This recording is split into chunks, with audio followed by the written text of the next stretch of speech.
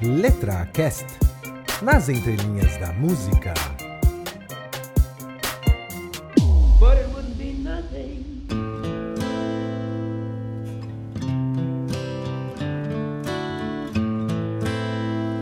I hurt myself today to see if I still feel. I focus on the pain, the only thing that's real. Olá, amantes da música, muito bem-vindos ao LetraCast. O meu nome é Flávio Amâncio e hoje eu vou falar de uma música chamada Hurt, do Johnny Cash. Cara, na verdade a composição não é dele, é de uma banda chamada Nine Inch Nails, que você deve conhecer, de rock, mas, como eu vi alguém falando, eles escreveram a letra, mas o Johnny Cash deu sentido a ela. Então vamos analisar as entrelinhas e ver como, cara, essa música de fato foi um espelho, olhando bem no final da vida, ele gravou pouquinho tempo antes de morrer. E foi exatamente um olhar para trás na vida dele. E eu agradeço ao John Reis, que foi quem sugeriu analisar aqui as entrelinhas de Hurt, né? Então, John Reis, boa escolha, uma ótima música mesmo, um mega clássico, valeu mesmo, um grande abraço. Então, se você quiser também mandar sugestões assim como o John, escreva lá para contato@letracast.com.br ou manda uma mensagem no Facebook ou no Twitter. É isso aí, pessoal. Vamos cair nas entrelinhas de Hurt, do Johnny Cash.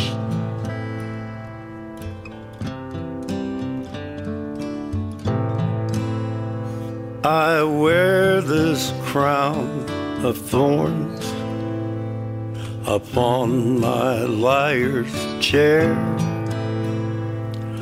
full of broken thoughts I cannot repair. Beneath the stains of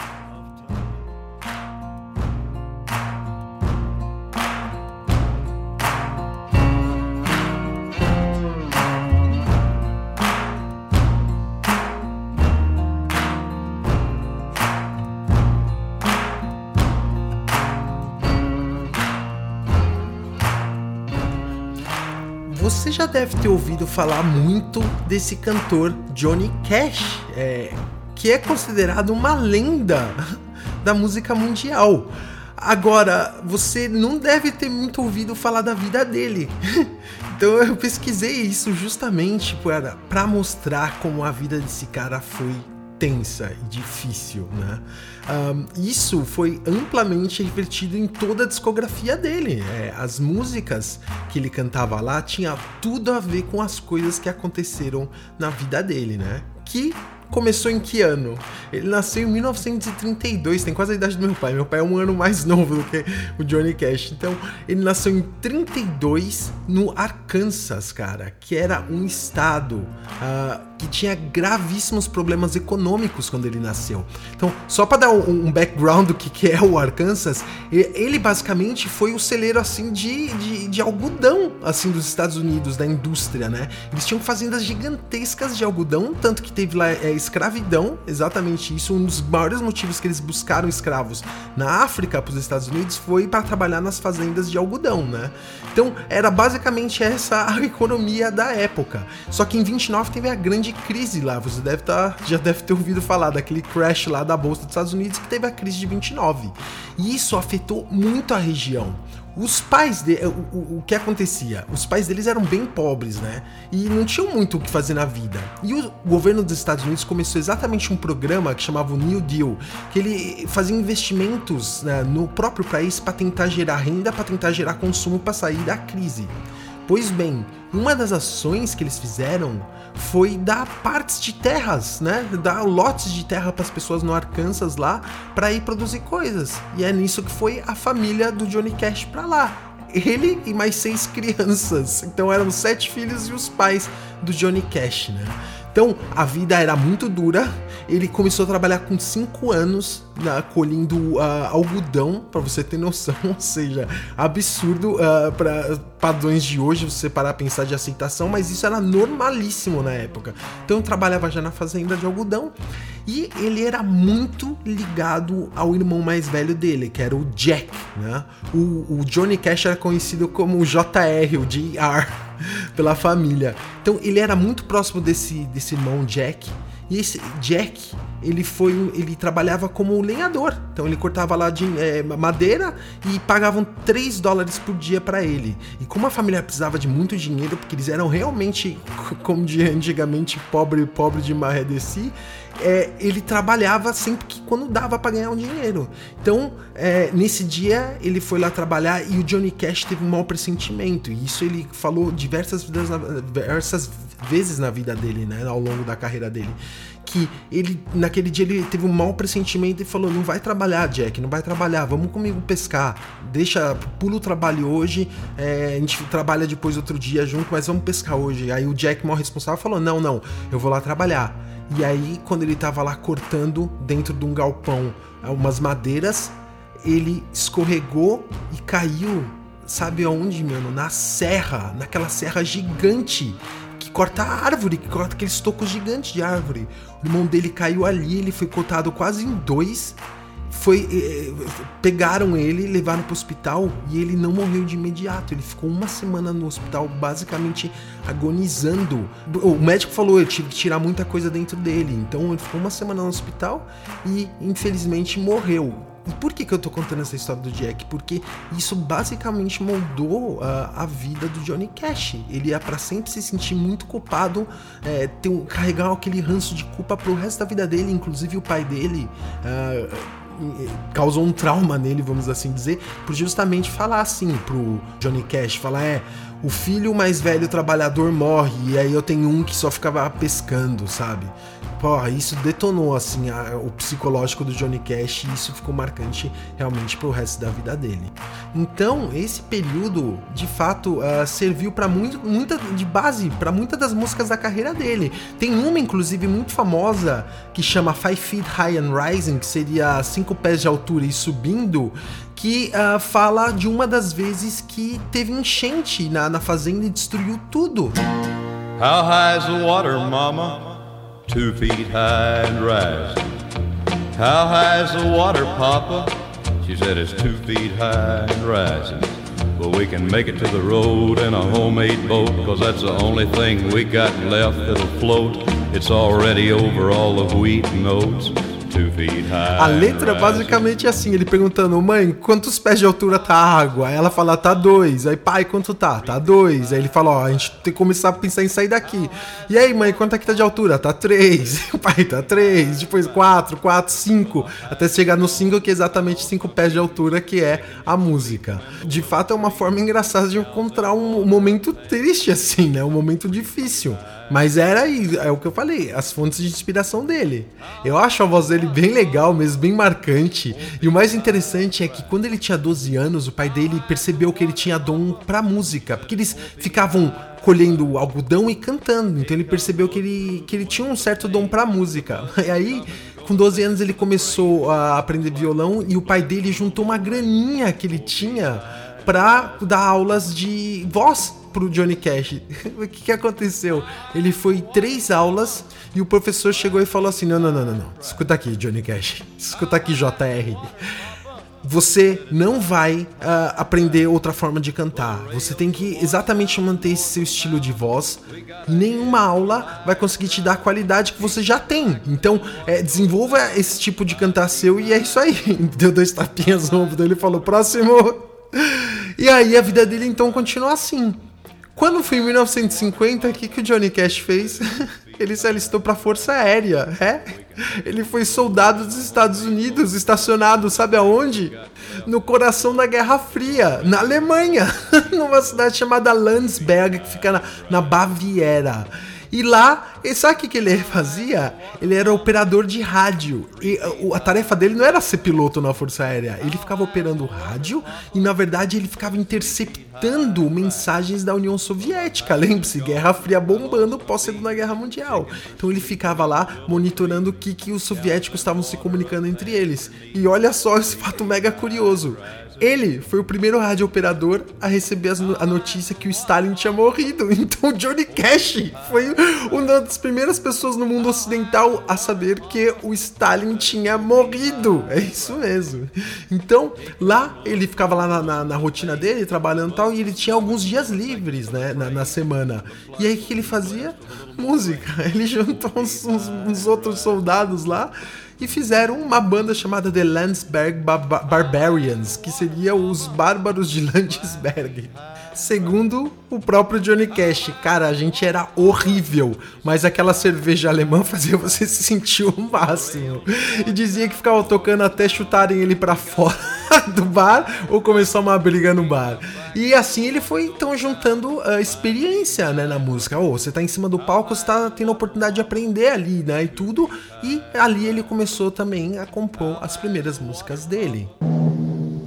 Hello, I'm Johnny Cash. Em 1954, Johnny Cash ele é dispensado do exército americano e volta para os Estados Unidos. E lá ele casa com uma antiga namorada dele e vai morar em Memphis. E aí ele trabalha de vendedor tal, mas sempre com a mente na música, perseguindo alguma coisa que poderia levar ele ao estrelato da música.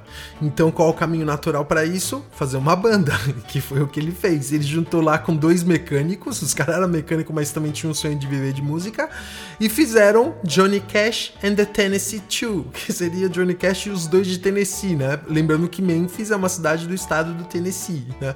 Em 54, o que acontece? Um jovem de Memphis chamado Elvis Presley lança um disco e lança junto com ele a Elvis Mania, cara. E aí o Johnny Cash falou: caramba, é agora, eu tenho que dar um jeito de embarcar nessa Elvis Mania e fazer um som aí pra viver de música. Um dia que ele fez, ele pegou lá os outros 2 do Tennessee e falou: vem aqui, vamos comigo.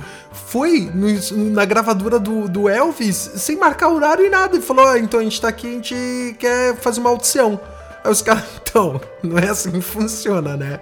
Volta outro dia, aí deram uma outra data, ele voltou e apresentaram uma música. Aí tava no meio da música, o cara falou: parou. Faz o seguinte, cara, a gente não vai, esse tipo de música todo mundo faz e não é nem um pouco vendável, cara.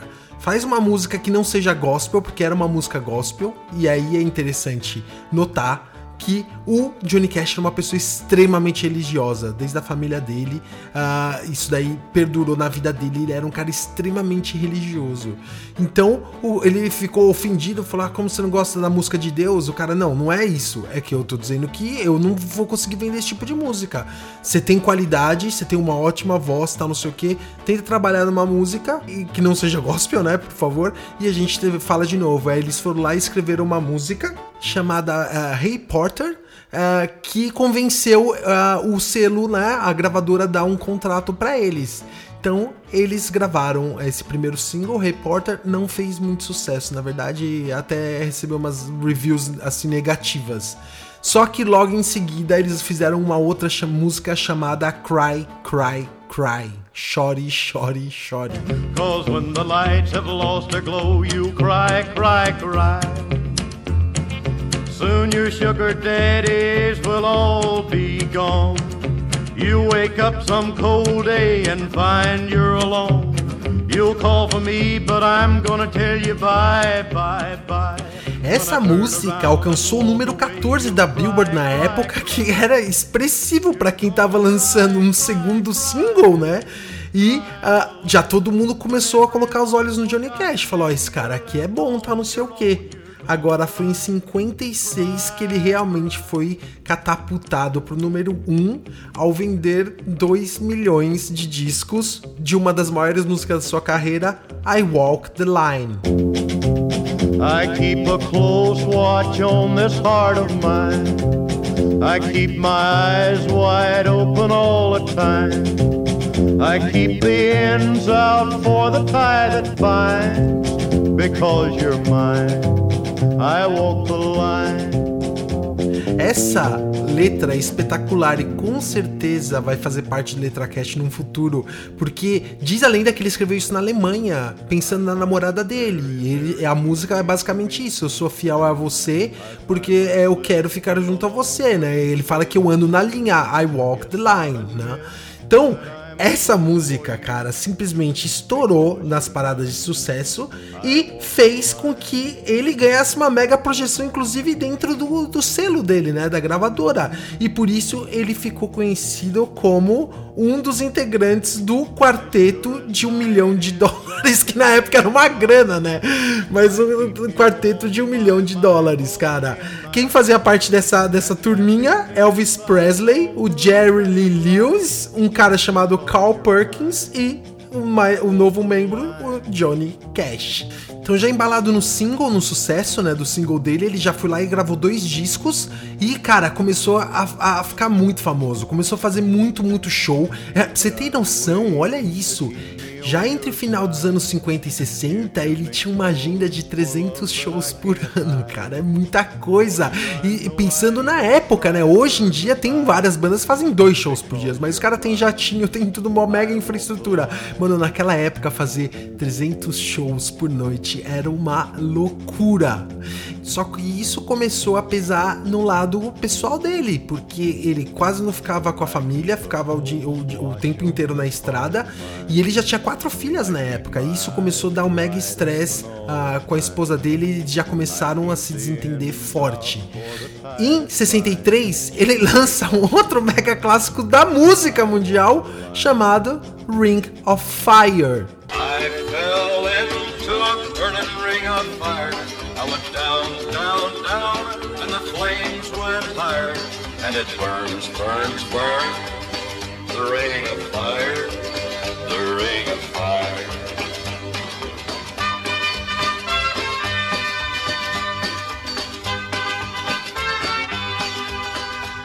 Cara, toda vez que eu ouço essa música, eu lembro do Ligeirinho, daquele desenho animado. Eu fico imaginando eles com a corneta cantando andale, andale, andale. Porque é uma mistura maluca, mas é muito boa essa música. E, de novo, isso consolidou ainda mais a carreira do Johnny Cash. E show, e viajando, e estresse com a mulher. Qual outro problemão que ele arranjou pra vida dele? Drogas. Parece até repetitivo, que eu fico falando em vários programas que as pessoas, esses artistas acabam entrando nessa questão de drogas, mas foi o que aconteceu na vida dele também. Em 66, o casamento dele não aguentou, né? A mulher não aguentou a vida louca dele que ele tava tendo, se divorciou dele e ele chegou no ponto mais baixo da vida dele nessa época, porque ele tomava muita droga, cara. Ó, ele falou assim, as pessoas me chamavam o 60, né? O cara de 60 quilos, porque ele tava muito magro, e ele falou que ele tomava todas as drogas que tinham no mercado, ele tomava tudo, cara. Ó, ele até se envolveu em grandes problemas, quase acabaram com a carreira dele na época. Ele foi pego na fronteira dos Estados Unidos, vindo do México para os Estados Unidos com carregamento de anfetamina, cara. Olha que loucura. E outra, ele tava doidão, colocou fogo numa floresta, teve que pagar uma multa mesmo gigantesca. Então a carreira dele quase foi pro limbo. Ele diz, ele sempre relatou que ele achou que ali era o fim da vida dele, que ele ia morrer dessa forma. Até que, em 1967, olha aí o número cabalístico. Eu sempre falo que aqui na história do LetraCast esse número sempre aparece nos programas. Então, em 67, conheceu uma compositora muito famosa chamada June Carter. Essa mina é memorável na música country americana. E em 68 eles casaram, e essa mina, cara, ela mudou a vida dele, porque ele saiu desse ciclo de drogas louco, voltou a se completamente devoto a Deus e começou a andar na linha, como ele já tinha escrito numa música dele. Em 69, ele até ganhou um programa de TV que ele entrevistava várias celebridades da música e abordava vários temas sociais da época e tal. E inclusive em 69 também ele ganhou 2 Grammys por um álbum ao vivo que ele gravou. Então, ou seja, a carreira dele tava assim muito bem estabelecida, ele tava de bem com ele mesmo, não tava mais no risco de entrar no mundo demoníaco das drogas, espiral até a morte, né, como aconteceu com vários na história da música. E ao longo dos anos 70 e 80 ele lançou mais alguns hits e tal, e começou já nos anos 80 a ter problemas de saúde, cara. Ele teve até que ser operado, fazer uma operação no abdômen dele por causa dos anos de abuso da anfetamina. Olha aí, mano. Unido a isso, ele teve que também operar o coração também, por causa de abusos de drogas absurdas que ele teve naquela época da vida dele. Mas a carreira dele foi continuando. Nos anos 90, olha que interessante, ele gravou uma música, sabe com quem? Com U2.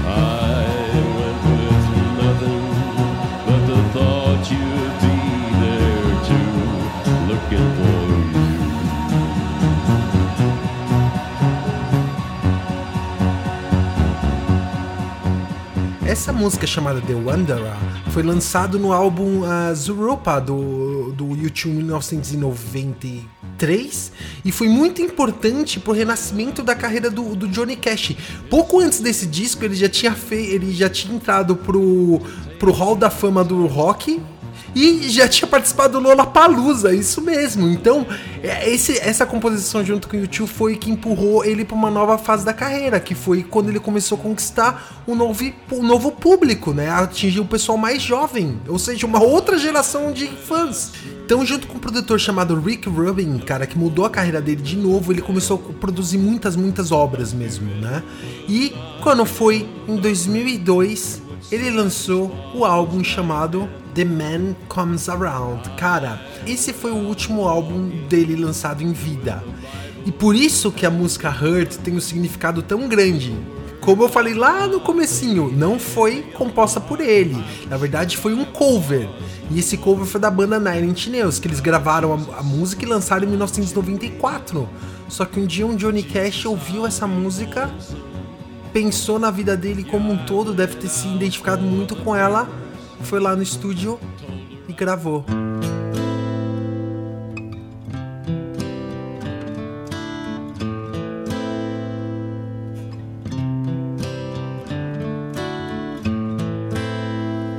I hurt myself today to see if I still feel. I focus on the pain, the only thing that's real. The needle tears a hole, the old familiar sting. Try to kill it all away, but I remember everything. What have I become? My sweetest friend. Everyone I know goes away in the end. And you could have it all, my empire of dirt. I will let you down, I will make you hurt.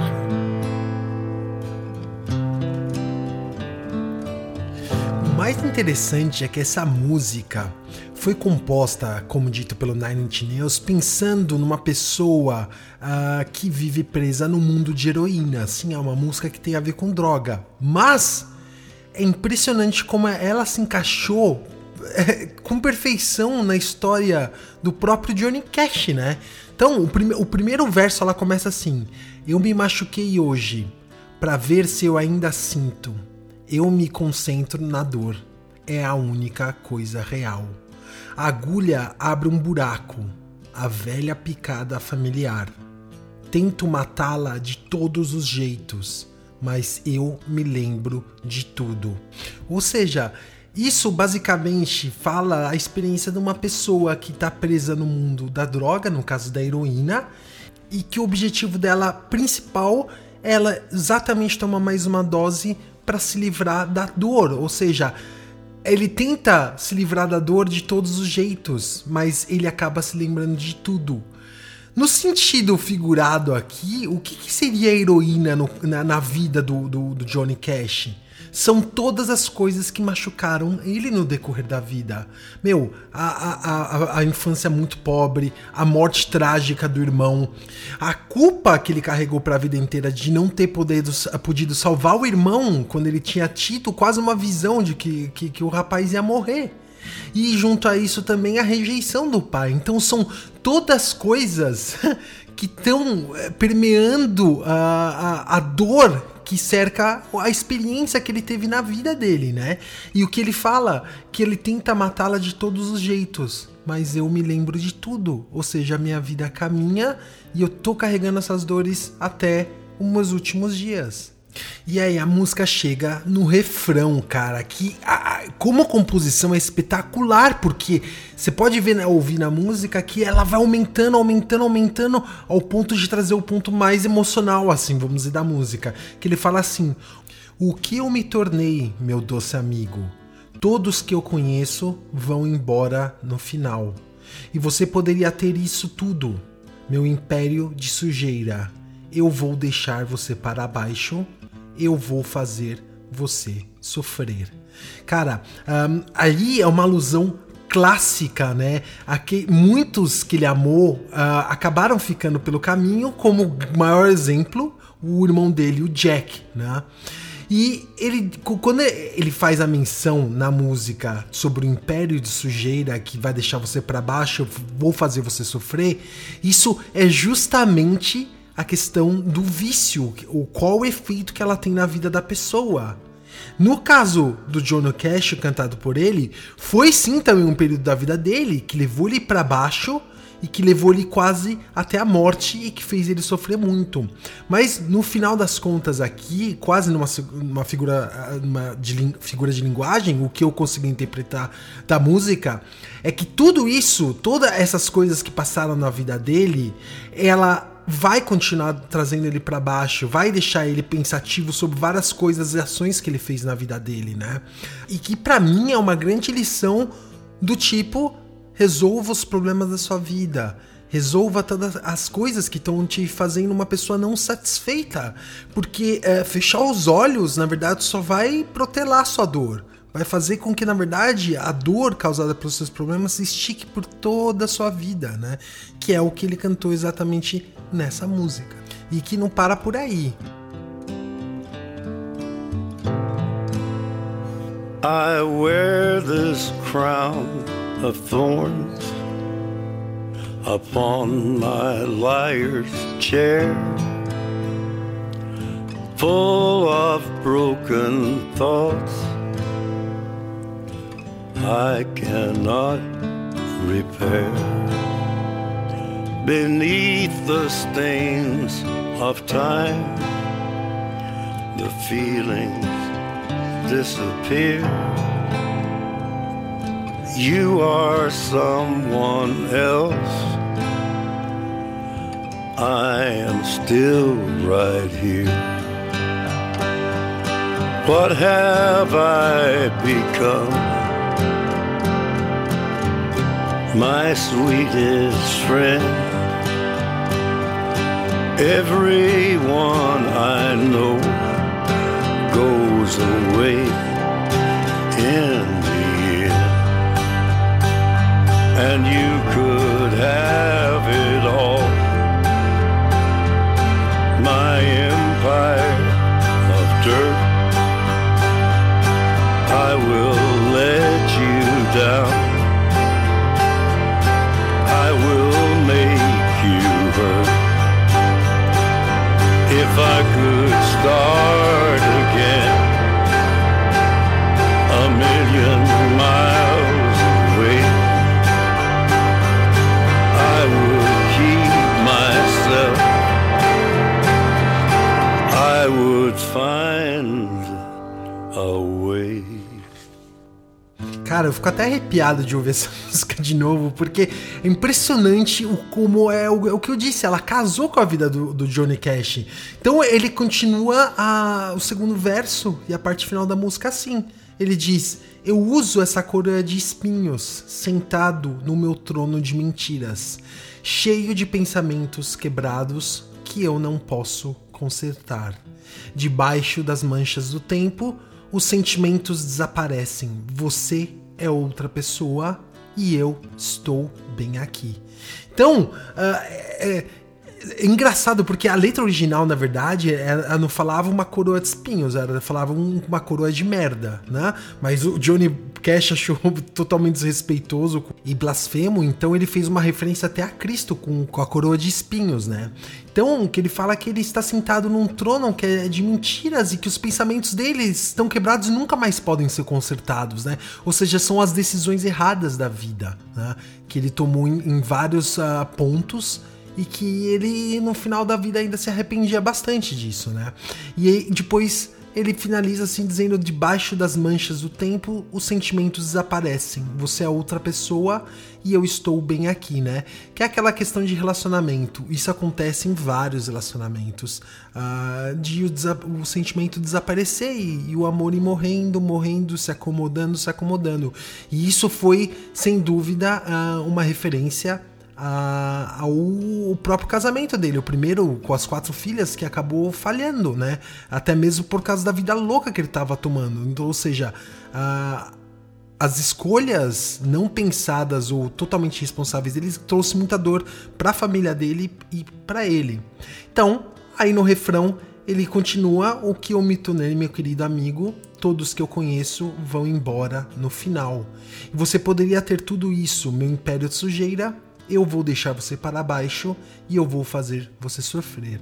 Agora, o verso matador da música, que é espetacular, é o último, que diz: se eu pudesse começar de novo a milhões de milhas daqui, eu poderia me encontrar, eu acharia um caminho. Ou seja, uma mensagem clara de que ele faria algumas coisas diferentes na vida dele. Ele não passaria talvez por todo esse caminho de dor que é o qual ele escolheu, e teria uma vida que talvez não teria judiado tanto assim dos sentimentos dele. Então ele fala que ele poderia se encontrar um caminho, ele poderia se encontrar na vida, né? Assim, dá pra ver que ele ficou muito traumatizado com vários problemas que aconteceram na vida jovem dele, né, quando ele era uma criança, e na vida adulta, e que, assim, o cantor do Nine Inch Nails, quando ele ouviu a versão do Johnny Cash, ele falou: caramba, perdi minha música. Ele falou: sério mesmo? Agora ele falou: é a música dele agora, porque o clipe, você tem que ver o clipe dessa música, é impressionante, a colagem de fotos da carreira do Johnny Cash, vários momentos da vida dele, cara, é extremamente emocionante a música, se você vê com o clipe, porque ele já tá velho, você vê que ele tá bem debilitado, né, sentado lá numa sala com coisas antigas, tal, não sei o que, ou seja, o espelho da vida dele, cara, e é impressionante a emoção que traz, é o que eu falei, as imagens da vida dele, ele ainda jovem, tal, não sei o que, fazendo as coisas, tal, uma lenda mesmo, né, mostrando fotos da carreira lendária dele, e ele no final velho, cansado, sabe, você vê assim, totalmente debilitado, junto de quem? Da mulher dele. A mulher dele aparece no clipe várias vezes, a Johnny Carter. E agora, o interessante é você ver que ele tá de preto, né? O Johnny Cash, isso eu não poderia deixar de te contar aqui, ele era conhecido como The Man in Black, que era o homem de negro, né? O homem de preto. Ele se vestiu assim a carreira toda quase dele. Até que no começo da carreira dele perguntaram: por que só usar preto? Né? Dizia a lenda que ele usava preto porque ele tinha pouco dinheiro para comprar roupa, então preto não mostrava o mau estado da roupa em si, né? Mas ele faz, na verdade, tem até uma música que ele explica por que ele era um homem de preto, que ele fala que ele tá vestido de preto pelas pessoas injustiçadas do mundo, pelos pobres do mundo, das pessoas que passam fome, as pessoas que se sentam na prisão. Então era como se fosse um luto pelas coisas que ele vê na sociedade, né? Então, tem um fato bizarro aí, quando você linka a música com a vida dele logo após essa música. Quando ele diz: todos que eu conheço vão embora no final, E é isso que ele viu acontecer na vida dele de novo. Essa música foi lançada em novembro de 2002. Em maio de 2003, a esposa dele faleceu, a June Carter. Ela teve uma doença e faleceu. E ela apoiou ele até o final da vida dele. Ela falava assim: não para de compor, não para de escrever música, não para de lançar disco, single, continua até o fim da sua vida. E que foi ter exatamente um fim poucos meses depois, então, da June Carter. Ela morreu em maio, 4 meses depois, em setembro, morreu o Johnny Cash. E deixou como vamos dizer, uma música que eu sempre falo de testamento, uma música que nem era dele, uma música que coube com perfeição, cara, e que é o que dito, né? E os outros caras compuseram, mas ele que deu sentido a essa música. E que sentido, né, cara? Logo nos últimos meses da sua vida, você deixar uma obra-prima dessa pra humanidade como uma forma de testamento. Assim como o David Bowie fez com Lazarus, cara. Que encerramento de carreira também teve o Johnny Cash. Uma carreira realmente recheada de boas músicas. Você que não conhece talvez muito a discografia dele, ouça mais, leia as letras, porque é espetacular o que ele fala nas músicas dele. O que eu te falei, aprendizado da vida dele, né?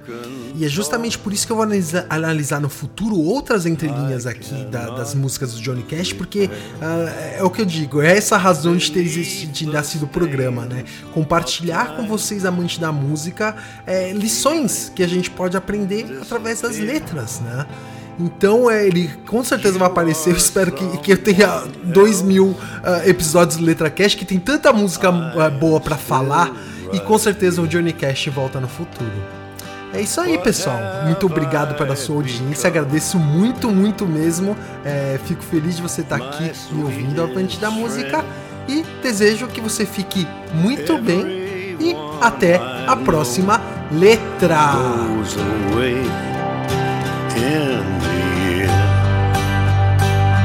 And you could have it all. My empire of dirt, I will let you down. I will make you hurt. If I could start again, 1,000,000 miles away, I would keep myself. I would find a way.